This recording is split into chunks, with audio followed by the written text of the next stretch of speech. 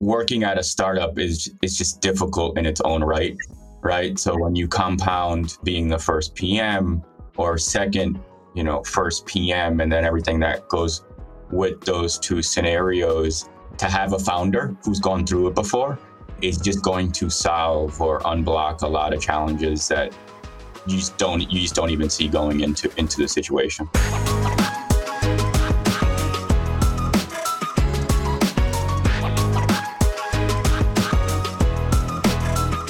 Hi, everyone. I'm Jason Evanish, host of the Practical Product Podcast. We're here to help you learn all the tools and tactics you need to be an amazing product manager. Today, I have an amazing guest with me.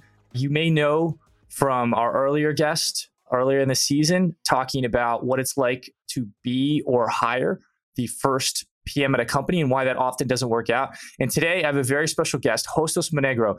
He is actually a person I was sitting in a coffee shop in New York City about 3 or 4 years ago.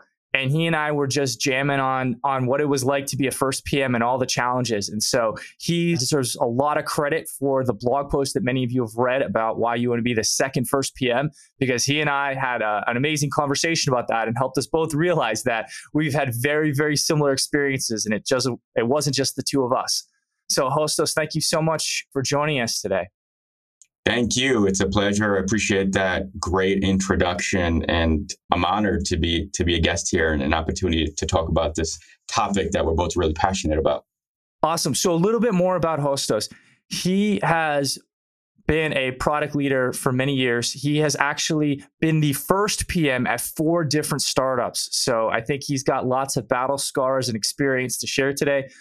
He's mainly been in B2B and B2C marketplaces, focused on small businesses, and he's built and managed over 7 different products. And so we're gonna dive into today a lot of what he's learned in working at startups and larger enterprises, which has kind of helped flavor his experience as a first PM. So first of all, Hostos, as I understand, so you're now since we actually met a few years ago, you're actually on your 4th first PM experience. So what's that been like, kind of bringing some of that to the table a 4th time around? Are you, when you started the discussion, were you already telling the CEO, hey, let me tell you the corners I already know how to see around? Yeah, so some of that. And I'm laughing because when I hear that out loud, it convinces myself of how crazy I am to be doing this for a 4th time. But in all honesty, it's just something I love. And I think it's a swim lane that I've carved out for myself and I've gotten pretty skilled at. But it's my 4th marketplace startup.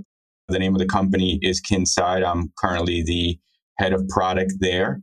Joined as a seed stage company, and we recently closed our Series A and looking to start hiring and growing the company in teams. Happy to get into some of the nuances and specific about the unique experiences.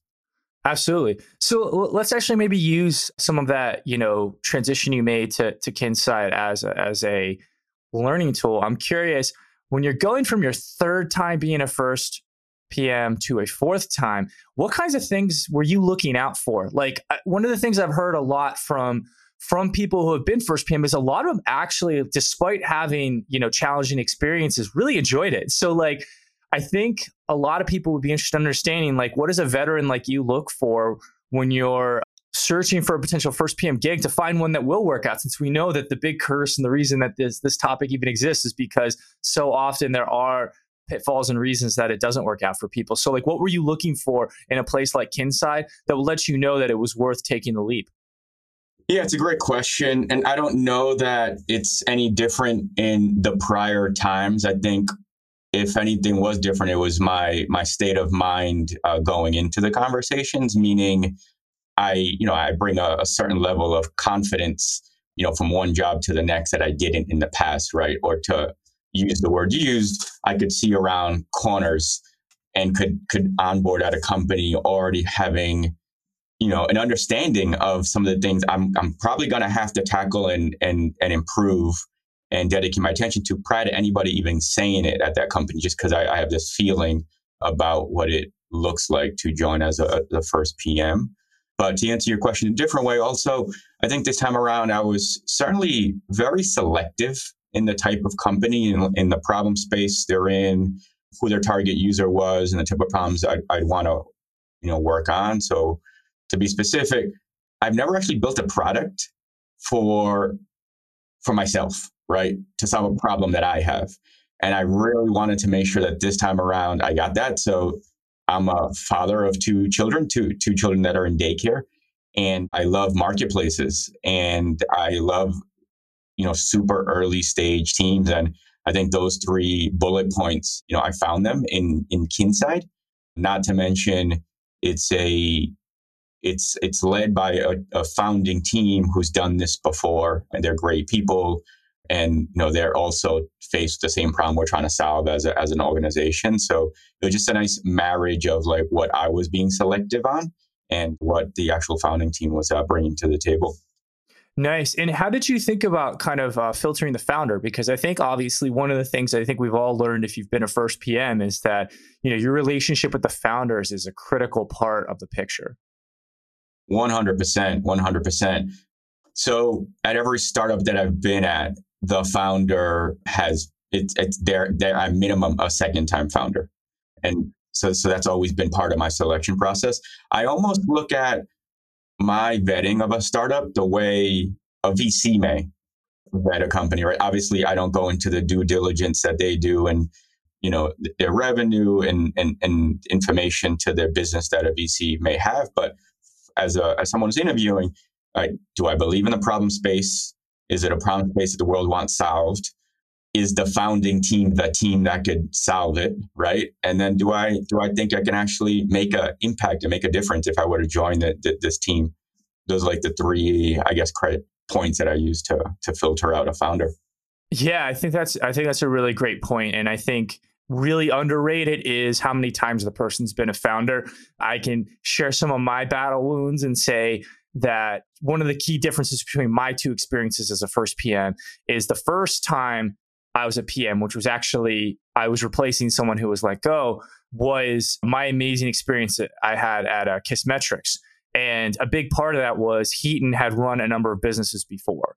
And of course, also he had some of those battle scars of the first person they hired, who she's a great PM, but she wasn't the right fit. And so I didn't appreciate it at the time. This is one of the things I think came up when Hostos originally, he and I had coffee, is that idea that experience is actually super valuable and you benefit in ways that you can't really quantify because you don't know necessarily all the experience that founder has had that is now going to make your relationship with them easier. The second time I was a PM, I was the first PM they'd ever hired. This was a first-time founder. They had never really run a startup before, and I paid the price. Like there were so many things that I thought were obvious that would just happen that didn't, and it created extra tension, extra conflict, extra challenges that like I just didn't realize I was signing up for. And so I think Hostos's advice is actually a really good one where if they don't have that experience, it's going to it's not impossible. Obviously, there are people who will still take the roles, but you're going to have extra challenges that you will not face if they've been there, done that a little bit. And it will certainly make your relationship with them easier if they've already maybe gotten a few of their own scrapes and bruises and you haven't had to fight all those fights for the first time on behalf of all PMs.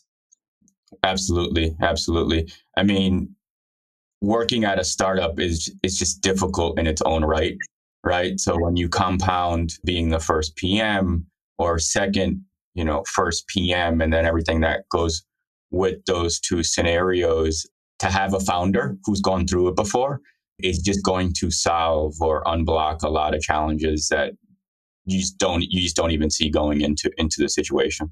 Yeah, absolutely. So I know a lot of the discussion previously I had with the founder of Chameleon talking about his experience with having a first PM not work out and what they've learned the second time around. A lot of it, unfortunately, is dwelling on the negative, but let's take a second and flip the script here and let's talk about the positive. What are the awesome parts of this role? Why is it appealing? Why have you built an entire career around being a first PM? What do you love about the job? And what is the magnetic draw that makes it worth kind of some of these extra hurdles and risks? Absolutely. After I decided to move on from each of the startups, I always said to myself, I would not do that again, right? Like I would not join another startup as a Yeah. first PM, but I've done it 4 times. So clearly there's something that I love about the situation. And it's something I often have thought about as I'm looking for that next opportunity to make sure that I am going to put myself in the same scenario for the right reasons. But I would say there's 5 reasons why I love this. The first one is just early product, right? Like I love the idea of having the opportunity to build a product from its early stages, right? Maybe you join pre-MVP or shortly thereafter, but the idea of it being such an early version of the product is just exciting to me versus what I did once prior to me starting in the world of startups, which is, I was taking on a product that had been around for quite a while.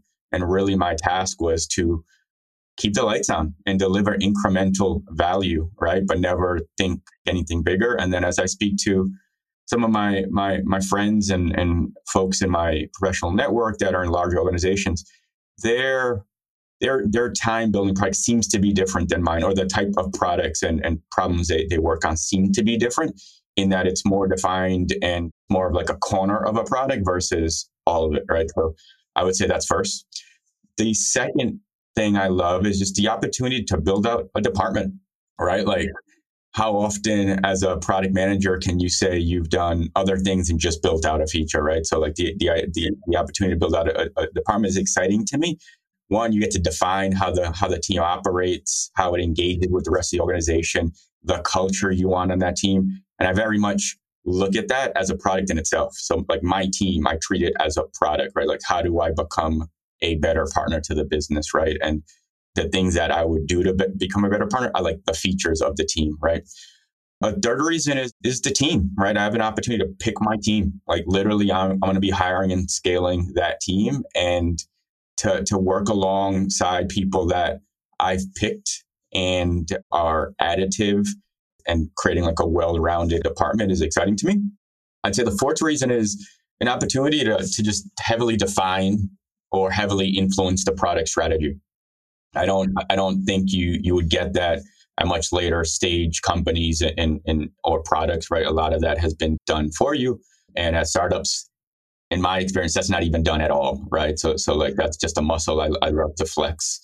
And then the last, I guess, reason why I love this is it's just the opportunity to educate the team internally, right? Like what is product management and what does good product management look like? I found that you'll usually find folks that have had product management at their prior companies, but then they turn around and be like, man, I had no idea that this is what you should be doing, right? And then they tell me stories or horror stories around their inability to like efficiently partner with product or properly produce great product outcomes. And I just love hearing that. And the startups that I've joined have afforded me, these 5 reasons why I love being a first time product person. Yeah, I mean, that's a great list. I mean, I think it really comes down to if you're kind of an entrepreneurial product leader and you like building things, you love the 0 to 1. Being a first PM is amazing. I think a lot of my friends who, like me, have actually started our own companies. I think we in particular thrive in those roles. I know, Hostos, you said you haven't really started a company yourself, but like I feel like with what you're describing there, if you ever get the itch, you totally could. And I think that like that entrepreneurial DNA of enjoying creation is a huge part of that, where no, you're not the founder. And, of course you need to not have an ego like pretending you are, but the amount of green space you have to work with, it really is like you're being just given a giant chunk of marble and you get to carve it out yourself versus like, a lot of larger companies, like what a product manager does is just so different and much more repetitive, and like your scope of impact is so much less.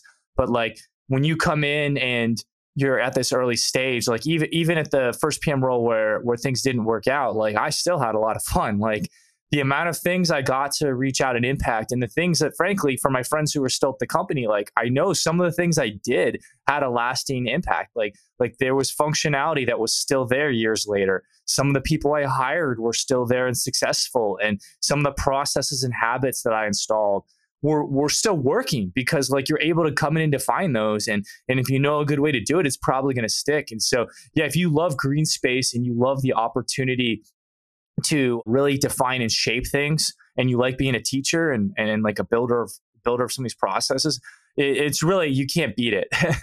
Absolutely. You nailed it. Cool. So going back to kind of the challenge side of things, because unfortunately, I think that's a lot of what we want to help people with today is, the downsides that come with it. What are maybe some of the hardest lessons that you've learned as a first PM? Yeah, I've certainly learned a number of lessons. Some lessons I don't even like to think about because they were that painful. But I would say, the lesson that's been top of mind for me lately, and I think it's something that I'll always think about even beyond inside my current startup, is you have to, capital U, you have to hire and scale the team. Like this has to be a priority for you. And what I mean by it is, you're the person that needs to be thinking about when to hire and the rationale for it, and not wait around for one of the founders or your boss to tell you they think it's time. And then you start hiring. Yeah, and I'm doing that now, right? So as soon as I joined this startup, which I've been at for about 3 months, it was like week one, I'm already having the conversations as to the triggers or the timing as to when I think we're gonna need to hire more PMs, and started laying out a plan for doing so. Interesting. And so with that, how much does that include like thinking about kind of your technical partner? Like I imagine that, your average product team has to be kind of a step, either if you want them to plan a bunch of stuff out without resources yet, then you're going to be maybe a little ahead of the engineering team. But otherwise, very often I've seen where it's kind of like they hire up a bunch of engineers, and then you wake up one day and you realize you have too many engineers that you have to keep busy just yourself, and too many to coordinate. And you're like, oh, I need to split this off. So how do you think about kind of the larger picture? Because product managers don't work in a bubble. You have engineers and designers you partner with. So how do you think about actually like, do you have a magic number in mind, or do you have a certain structure, maturity that you look for in the org to know like, hey, I want to bring on the first PM that's going to report to me, the second PM in the organization? How do you think about that relative to like the size and the maturity of the like engineering team or like the design function of the company? Yeah, it's a great comment. And certainly I don't think about hiring the team in a vacuum. Simple answer to your question is you have to partner with the CTO, right? Whoever that lead engineering person is that is building out the engineering team. You have to make sure that your plan is in lockstep with the growth of their team. So, the ratio of engineers to product managers is accurate, right? The timing in which we will hire is on the same type of sequencing, is the easy way of doing that. My time now at Kinside, why I'm already thinking about hiring as early as I am now, is this time around at this startup, I'm very much playing more of a strategic role in being a partner to the CEO and some of the other founders, and thinking through some of our growth channels and opportunities. And, that in itself is a full-time job, right? And part of, with the experience I bring is being able to communicate that to the founding team and show them as to why, and then be able to articulate that I'll be more effective as a product leader and helping, the team from a strategic standpoint, if I'm able to bring in a team earlier than I may have in the past. But also we're at a point at this company, and same thing at other startups that I've been at, where naturally when they bring in a product manager, they're also hiring a lot from an engineering standpoint. So you just have to expect that also as a first-time PM, right? That they're hiring you, and in parallel, they're building out that engineering team, right? So you really need to have a sense of like the velocity of the company's ability to hire and your ability to stay ahead of that. Are you a self-taught product manager? Do you feel like there's gaps in your skills holding you back? Are you comfortable teaching others how you do product management? The fact is, no one learns product management in school. You have to learn by cobbling together resources, reading books and blog posts, seeking out mentors, and learning on the job through trial and error. I've been there. I was a self-taught PM too, and I was lucky to learn from some of the best product minds in Silicon Valley. Now I want to teach you everything I've learned. To do that, I've written blog posts, shared knowledge on these podcasts with great guests, and now I'm doing a limited number of coaching and consulting engagements. If you're looking to level up as a product leader and want to tune up you and your product team's skills, then go to becustomer-driven.com and sign up for a free call to discuss your needs and how I may be able to help you. Again, go to becustomer-driven.com. Do you have a rule of thumb in mind that like an early stage product team, what the ratio of like PMs to engineers should be or anything like that?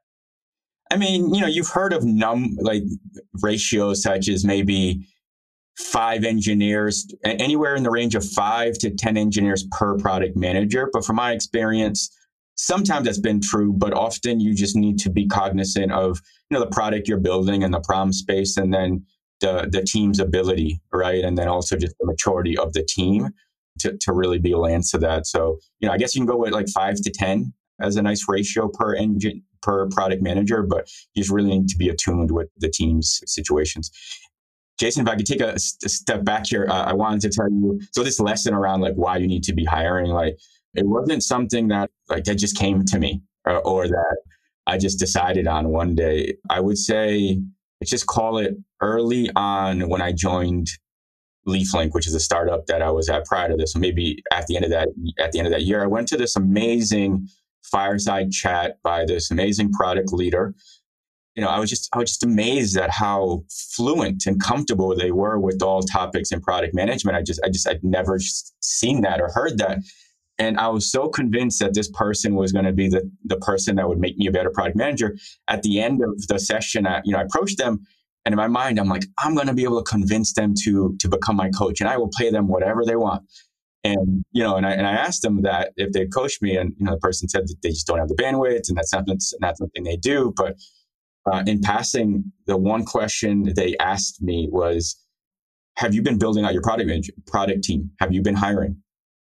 And they meant nothing to me when this person asked me that. Like literally, I'm just like, man, that was like a cop out. Like that wasn't really helpful. And then weeks later, as I thought more and more about that, I'm just like, that's what it means to become a product leader, right? Like that's what it means for you to be able to do things at scale and to multiply, the outcomes of your team. So it's just been something that I think about all the time, and something I'll always deploy when I join startups. Yeah. So when you are thinking about like building your organization, are you looking to bring in like a generalist PM and you'll figure it out? Or do you have like, you're often thinking like, hey, I want to chunk off these 3 people with skills, and like, we're going to form like a security pod because that's important to this business. Or we're going to form a pod that's just focused on, this part of the market. Like, do you intentionally think a lot about like starting to create like a pod structure with very specific responsibilities when you go to hire that PM? So you're looking for someone who maybe has done some of those things before? Or are you like, I just want to bring in people who are pretty good but moldable to the way I do my process, and like we'll figure out responsibilities once they get there? It's the latter. And it's just what's worked for me 4 times now. So all 4 products have been marketplaces. The way I think about it is that first hire that I've made is someone who's just a generalist or a full stack product manager that just brings an array of skills to the table, and is just going to unlock a lot for the team and obviously create some space for me.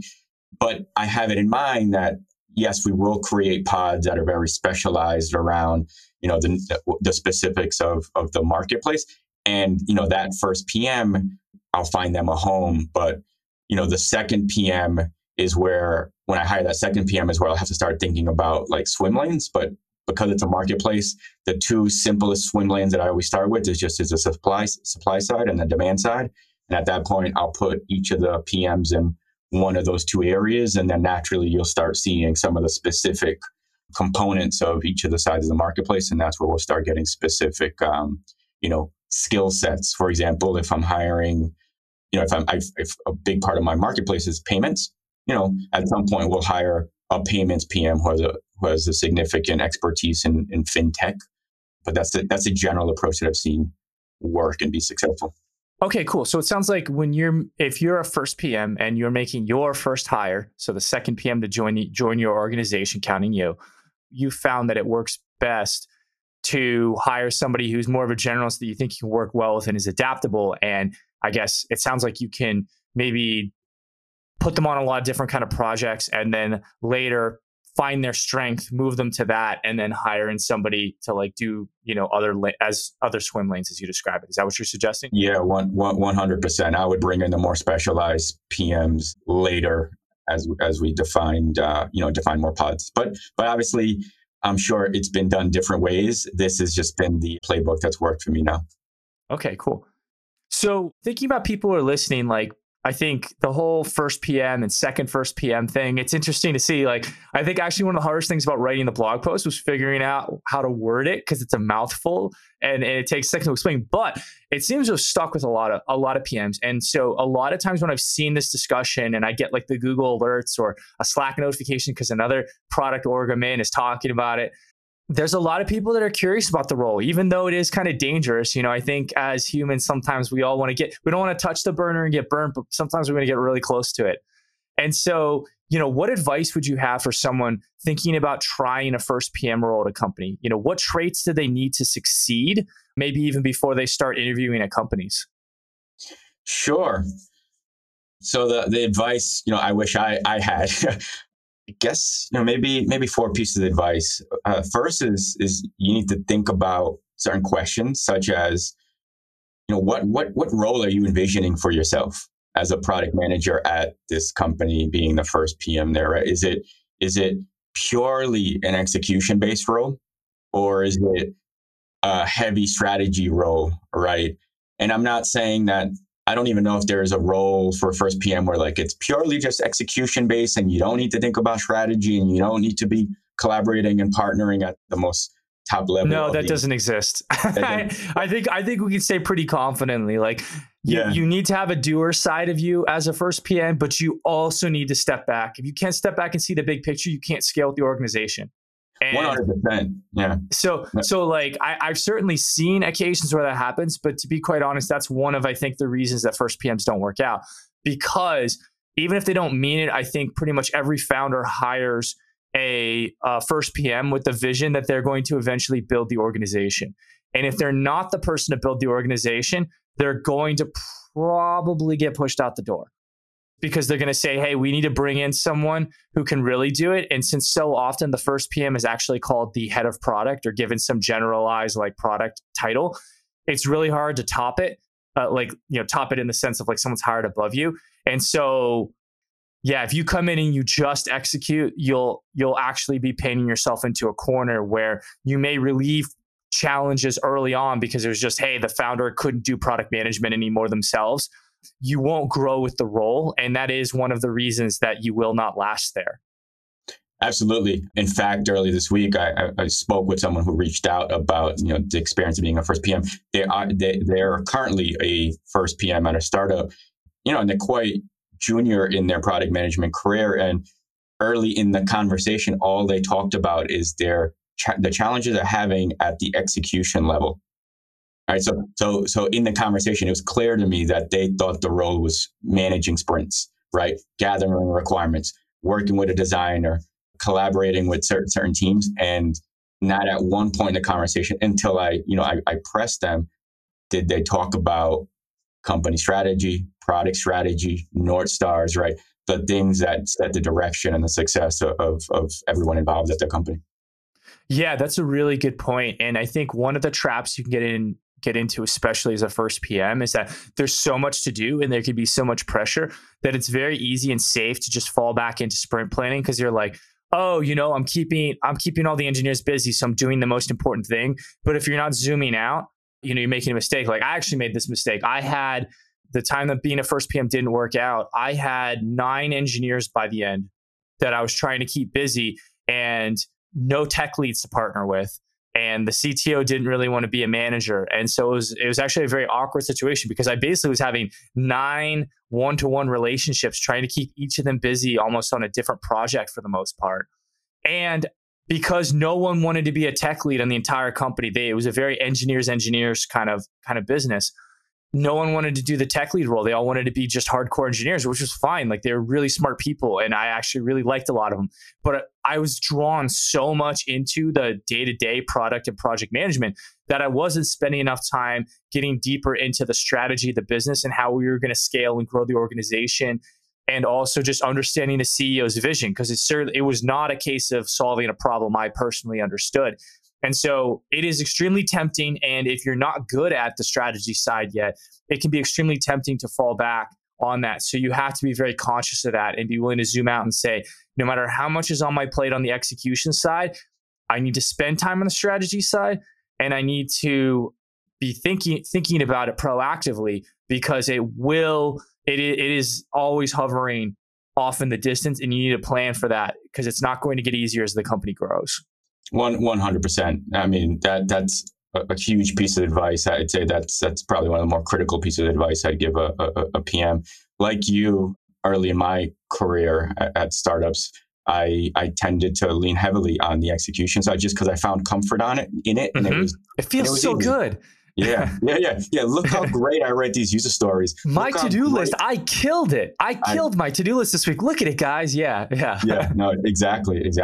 And now at Kinside, it's the complete opposite. Like if you look at my calendar, I have these large chunks where I'm just thinking about product strategy. And when I say thinking, like I'm literally writing. I am putting the conversations that I've had this week around strategy with some of the founders on paper, right? And I'm iterating on the strategy every day. And it's happening at the expense of execution, right? Like you would laugh at you if you saw the quality of the user stories that I'm writing nowadays, but it's a conscious decision, right? And it's also just a moment in the stage of the company, right? Like we will get better at the quality in like writing acceptance criteria and defining goals per sprint and everything that comes along with execution. We'll get better at that. I'm confident in that, because that's quite frankly the easy stuff. But right now we unblock and deliver so much value by spending time on product strategy. So certainly huge piece of advice there. Yeah, absolutely. And I would add, what you underrate on the strategy side is kind of the big picture decisions. I always like this concept is called the waterline principle. And it's basically like, imagine a boat floating in the water. And it's like, if we blew a hole in the side of the boat, if it's above the waterline, we're all good. Like we can patch it up. But if you blow a hole in the boat below the waterline, you have a big problem. And so you can think of that as like reversible versus irreversible decisions. And so when you're moving fast and experimenting and you might kill a feature anyways afterwards, like that's probably a reversible decision. But if you think strategically about like something you're building now and like the architecture and like the long-term impact of it may be very high, then that's actually something you want to take more time to think about and make the right choice with, because a decision you make as a first PM early on could be something that 5 years from now, people are cursing and being like, oh, how do we untangle and fix this? So that's a good point on taking time to think. Actually, a lot of the people that I coach now that are product managers, a lot of them are self-taught PMs who like stumbled into becoming a first PM or a product executive now, and they don't appreciate that. So that's fantastic advice, actually. Like, frankly, anyone listening to this, even if you haven't been a first PM, unless you're testing button colors at a gigantic company right now, setting aside an hour or two on your calendar to sit back, reflect, look at the big picture. How does my work fit into the rest of the company? What is our company's strategy and how is product executing it? Like those big strategy questions, like actually forcing there to be some time on your calendar to think about it is a very important part of really any product person's role, but especially if you're in the early stage. 100%. I mean, you have to force it upon yourself, because unfortunately, no one is sitting around at the company asking you for the product strategy ahead of time. Right? That people are asking you, like, what am I working on today? Right? So that's why you naturally are going to fall to the execution side. So you really have to force yourself to think about the future. Two other pieces of advice is you should talk to product managers who've been in the situation, right? Like either listen to a podcast such as this one, or if you know some, take them out for a drink and have them really describe to you what it feels like to be a PM. In those conversations, I think what you really want to learn about is, what does a week, a month, and a quarter feel like for that first PM? I think those three, buckets there, if you were to compare them with a PM at a later stage company, you would find they're very different. And, as an example, planning, for example, is very different at a startup. And you need to have a good understanding of what that looks like and feels like, and then what you need to be driving and doing in those different windows that I mentioned there. Yeah. Oh, so what you're saying, Hostos, is you don't run a perfect Scrum Master ceremony every week and have like the like perfect structure and everything in the earliest stages. Definitely not. I laugh at some of the, amazing Medium articles that are out there about how to do this stuff. The articles are amazing, but in reality, it doesn't quite work out like that as at a startup, especially early stage startup. So you have to be flexible in doing the critical things of whatever activity you're doing. Yeah, absolutely. I think that's one of the important things people realize, but that is also a challenge. Is as you grow your organization as the first PM and you're leading it, you do need to start heading towards a little bit better process, but also realize that you're often going to come in and processes are either completely broken or non-existent. And you have to be comfortable figuring out what's the 80-20 here. Because if you don't understand what the 80-20 is and just like what's enough to keep us moving forward, you end up in exactly the first pitfall that Hostos brought up, which is this idea of spending too much time on execution. Cool. So what's this fourth one? What's the fourth pitfall we need to watch out for? Or no, sorry, not a pitfall, but fourth piece of advice. Yeah, the fourth trait or piece of advice you have for people thinking, is this for me? Yeah, I would say you certainly have to have a one step at a time mentality. And I shouldn't say you need to have, but it's just something that's worked for me. In that it's going to be super easy to get overwhelmed, and that to-do list is going to grow even when you're sleeping, and you'll just never get ahead of it.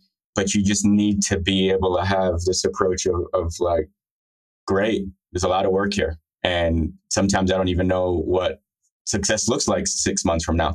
But I have self-control of like what today could look like, right? Or like what this next hour should look like. What's this thing I could work on this next hour to deliver some impact? And that's just, a nice mind of framing that I use just to like get out of my own way. Yeah, I think that's a good point. You could easily pretty much always feel overwhelmed. I think everyone at a startup that has, 10, 20, 30 employees always feels like there's more to do than time. And so not letting that overwhelm you, but still making progress as best you can is important. But then, like you talked about with the pause and taking time to look at the big picture, that also should include, am I working on the right things? Am I giving enough time and attention to the right things? What things could wait and what things can't wait? Absolutely. Have you mastered the most important skills of product management? Do you know how to interview customers to learn the right things, or how to write a product spec your engineers and designers actually want to read? Product management comes in dozens of flavors, yet there are a lot more ways to do things wrong than get the results you hoped. And doing things the wrong way can lead to frustrated teammates, failed experiments, resentful and disappointed stakeholders, and a feeling that you're not becoming the product manager you dreamed of. Being a great product manager requires mastering the fundamentals. By learning the most important skills and putting them into practice for every project you own, you set yourself up to ship the right products and get more wins. I've taken the best skills and knowledge I've learned over the last 12 years as a product manager who was lucky enough to learn from some of the best in Silicon Valley, and I've created a 10-week course to help you learn them too. These lessons focus on the most important skills that set you up for success. The program includes templates, guides, and a community so we can all grow together. If you'd like to join us in leveling up your product management skills, go to becustomer-driven.com/course and reserve your spot for the next cohort of the program. Again, that's becustomer-driven.com/course.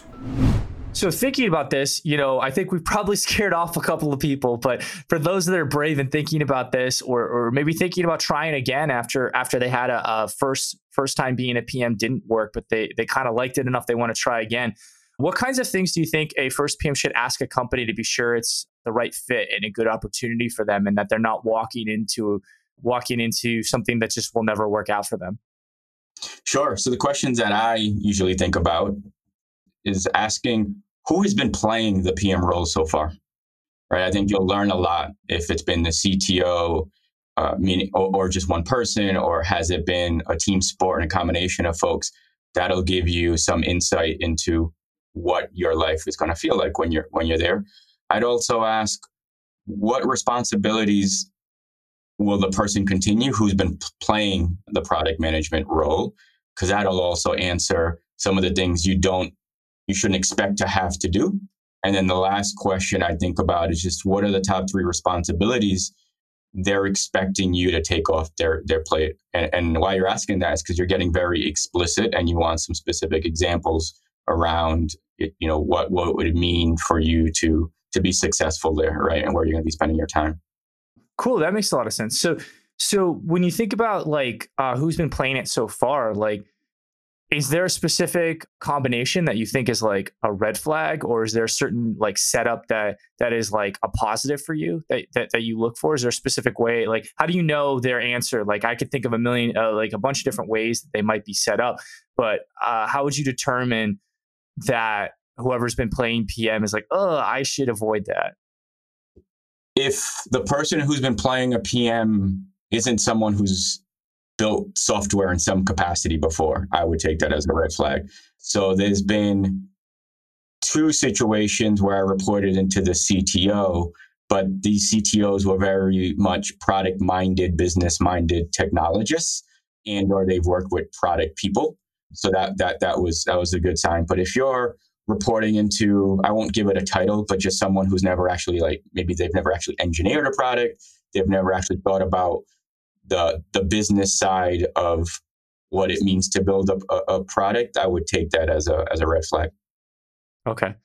No, that makes a lot of sense. And are there specific responsibilities you look for that are like, if they don't mention these, it's a bad sign, or if they do mention them, it's a good sign?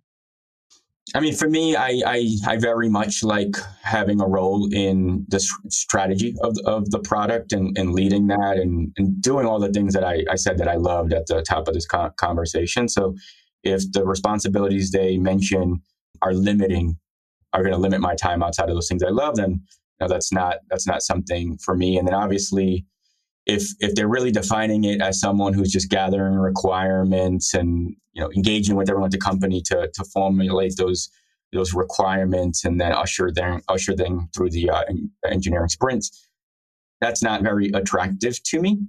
But you'll get that based on some of the questions that I said you should be asking up front. One I would also add is I would say make sure you spend some time getting to know the person that you're going to be reporting into. 100%. I think usually you end up reporting to one of the founders, and like your relationship with them has to be smooth as butter. You have to have ways that you feel like you two can connect, and you have to feel like you respect them and they respect you for what you're both good at, because there are going to be times where either you need to get stuff from them even when they're busy, or there's other times where you need to persuade them, and making sure you understand kind of what it's like to work with them and what they're like. I think it goes back and forth a lot in like interviews, whether you should use the get a beer test on people is whether they're fit. And I think in this case, you kind of have to tack more towards that, where you have to say like, hey, am I comfortable spending tens of thousands of hours with this person? And do I feel like we can get along and that we can have a debate and like disagree and commit, either way and things like that. Like feeling like you have that, I think is one of those things that you should be looking for. And it may not be one specific question, but it's something to look out for, because that relationship is so critical to your success and you being set up well in the role. 100%. I mean, the 4 startups that I've been at, I've always reported into one of the founders. At times it's been the CEO and other times it's been the CTO, but every time that I've made my decision to join the company, one of the top reasons is like, do I want to work with that person? Like literally that person, am I going to enjoy building product with them? Am I going to grow as a person with them? Is this someone that I do want to have a beer with and coffee often, while I'm here and beyond, right? Because it's going to be someone you're going to spend a lot of time with. Yeah. I mean, I know, to me, actually, like I literally have a favorite beverage because of working with Heaton. So when I went to, first of all, like I moved across the country to go work at Kissmetrics because I was so excited to work with Heaton. And then when we were working together, we used to put a pot of pu'er, which is a Indian fermented tea. We'd put that on when we would have product chats. And he and I would literally sit in the kitchen at Kissmetrics and just jam on product for like 3 hours. And to this day, it's still one of my favorite like memories of working on a job, because like I learned so much from him. They were just fun conversations, and we would walk away both more energized, I felt like. because he was bringing all this like external perspective, all the things he was seeing in the market. And I was bringing him all the things I was hearing from customers. And there was just this synergy of like us figuring out what to build next and like inventing new technology for the analytics market and stuff that just like was amazing and was like a key part of like one of my favorite parts of the role. And like you just wouldn't get that at any other size or level than being the first PM at the company.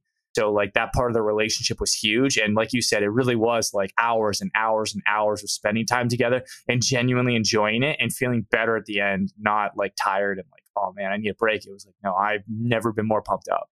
Absolutely. I mean, you could probably do a whole other episode just on that one topic. Yeah, exactly. So that sounds like that's one of the important green flags. What other green flags would you say a person looking at a first PM role should look for during the interview process? Sure. The first one, I think we kind of alluded to it, but it's ideally the founders have worked with a product manager before or have seen it done, just something that will prevent the situation where you are literally exposing them to product for the first time, right? Yeah, you don't want to teach your boss how to do product. That is it. That was one of the biggest reasons these things don't work out. Yeah. Another green flag is, are they hiring because they've reached the natural point in which to hire a PM? Or is it something more, I guess, negative, let's say, but let's say there's a fundamental problem with the company and they feel like they need to hire a product person to solve this thing. And the problem is beyond this product person, right? So I would just look for that natural point of hiring a product manager. No, that makes a lot of sense. And so I guess one of the other challenges is I think a lot of people kind of get into these first PM gigs for a lot of reasons. Some of them can be you kind of fell into it, or maybe it's actually your first product manager role. I've actually been surprised how often that happens where like the company just is like, oh, we just need this problem solved. We'll hire anybody. And then, or they are already at the company for some reason and they end up becoming the PM by default almost. And then they get the title. And so I think for a variety of reasons, somebody could be a first PM, but now they're in one of these situations where there are some challenges, either with the founders or the processes or the responsibilities they have. What would you recommend somebody do if like they hear some of these pitfalls and stuff and they're like sinking feeling, that might be me? Yeah, I mean, I think you need to talk to other product managers or your friends or in your network and almost treat it like, a problem a feature you're trying to build, right? But you start with defining the problem and having that conversation with your network to try to unpack that. Second to that, I try to have that same conversation with your boss if you can, or whoever your manager is. And if you have that great relationship that you and I just talked about, you'll easily be able to arrive at what a root cause may be in some next steps. I suspect the problem is not an execution problem, though. And it's a term that I'm starting to hear where it's like, usually when you think it's an execution problem, it's a strategy problem, right? So I suspect a lot of the challenges a first PM is having is because there isn't a well-defined company strategy and or product strategy that has been thought about, communicated, and aligned on, and everyone at the company understands. Without that, it's very difficult to be successful at any other parts of being a product manager. Yeah, that makes a lot of sense. Now, we've spent almost this entire episode focused on the product manager perspective. But as we kind of wrap up here, what advice would you give for a founder thinking about hiring their first PM? Because I think I've never met a founder that says, you know what I want to do? I want to hire someone critical for my company and end up firing them or us parting ways in like 6 to 8 months. And yet that too often happens in these first PM scenarios if it's not something they've done before or they didn't learn their lesson the first time, so to speak. So like, what are some things maybe you would give advice to founders on the other side of the table that maybe are thinking about this and want the first PM to work out? Sure. I give 4 pieces of advice. The first would be you need to look for someone who's a self-starter and a self-learner, right? Someone who's not waiting around to be told what to do next. And if they don't know what to do next or how to do that next thing, they have the ability to go learn it and figure it out and be very resourceful. The second one, I'd say you want to hire someone who's very comfortable with ambiguity because that's what life is like at a startup. And your job is to put get the team through that ambiguity, right? And you got to be comfortable with that yourself. I'd say the third piece is someone who can fill in the gaps, right? Like even though the product management role may be well defined, in your mind, there are a lot of things that the team and the company just needs someone to do. And a product manager, I think, is a natural role to just fill those gaps. And then the last, which is something I look for all the time when I'm hiring, but someone just brings high level of energy and optimism to the room they're in or the conversation they're in. That helps with the difficult conversations we're having or not having clarity on how we're going to accomplish a certain outcome, right? I think just optimism and energy just makes all that easier to work through. Yeah, I think that's a really underrated part because if you're at a startup, there's going to be challenges, there's going to be setbacks. And one of the things a product manager needs to be good at, especially early on, is being a cheerleader. How can they celebrate wins? How can they highlight people who have secretly done a really good job? Those sorts of things go a really long way to keep morale up, even when there's been a setback, as well as just setting the vision going forward of like, hey, you know what? That last experiment didn't work, but you know what? I'm super pumped for this next one. Here's why I think it's going to be great. Let's get excited and let's go, keep that going. That morale trickles down to everybody they work with. And, frankly, a PM works with just about everybody in the company in some way or fashion. And so that person needs to be a net positive to the energy level in the company. 100%. And you could feel that. And there's different ways you sprinkle that into the team, right? Whether it be in sprint plannings, you're giving people shout outs, or in demos, you're giving credit where it's due. And on Slack, you're constantly calling your engineers out and bringing attention to the great work they're doing. But you could literally feel that newfound energy that the team has if you bring in the right product manager. Yeah, totally. And so you mentioned this a little bit earlier, so let's kind of like zero in on it real quick here. When is the right time to hire that first PM? Like, you seem to allude to the fact that sometimes people choose the wrong time to do it. So what does that timing actually look like, you think, for where it's like, yes, you're making the right call, you're doing it for the right reasons, now is the right time to bring someone on? Yeah, I would say it's when the person who's playing the role, we'll say the CTO in this case, where they are the blocker now, right? When they're the person who's blocking certain decisions being made, blocking other engineers, blocking other larger projects that are happening. And then they're also just realizing that they just don't have the time to put in proper thought behind the problems and opportunities that the team is tackling. That's a really good one. It's actually a fun story. When I was interviewing for the job at Kissmetrics, I had flown out to San Francisco to meet with them.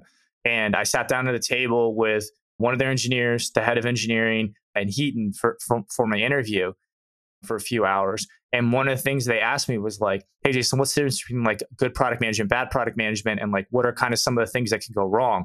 And I proceeded to list out all the things they were struggling with, because basically the first PM had been let go, and they had their head of engineering kind of filling in for like 3 or 4 months.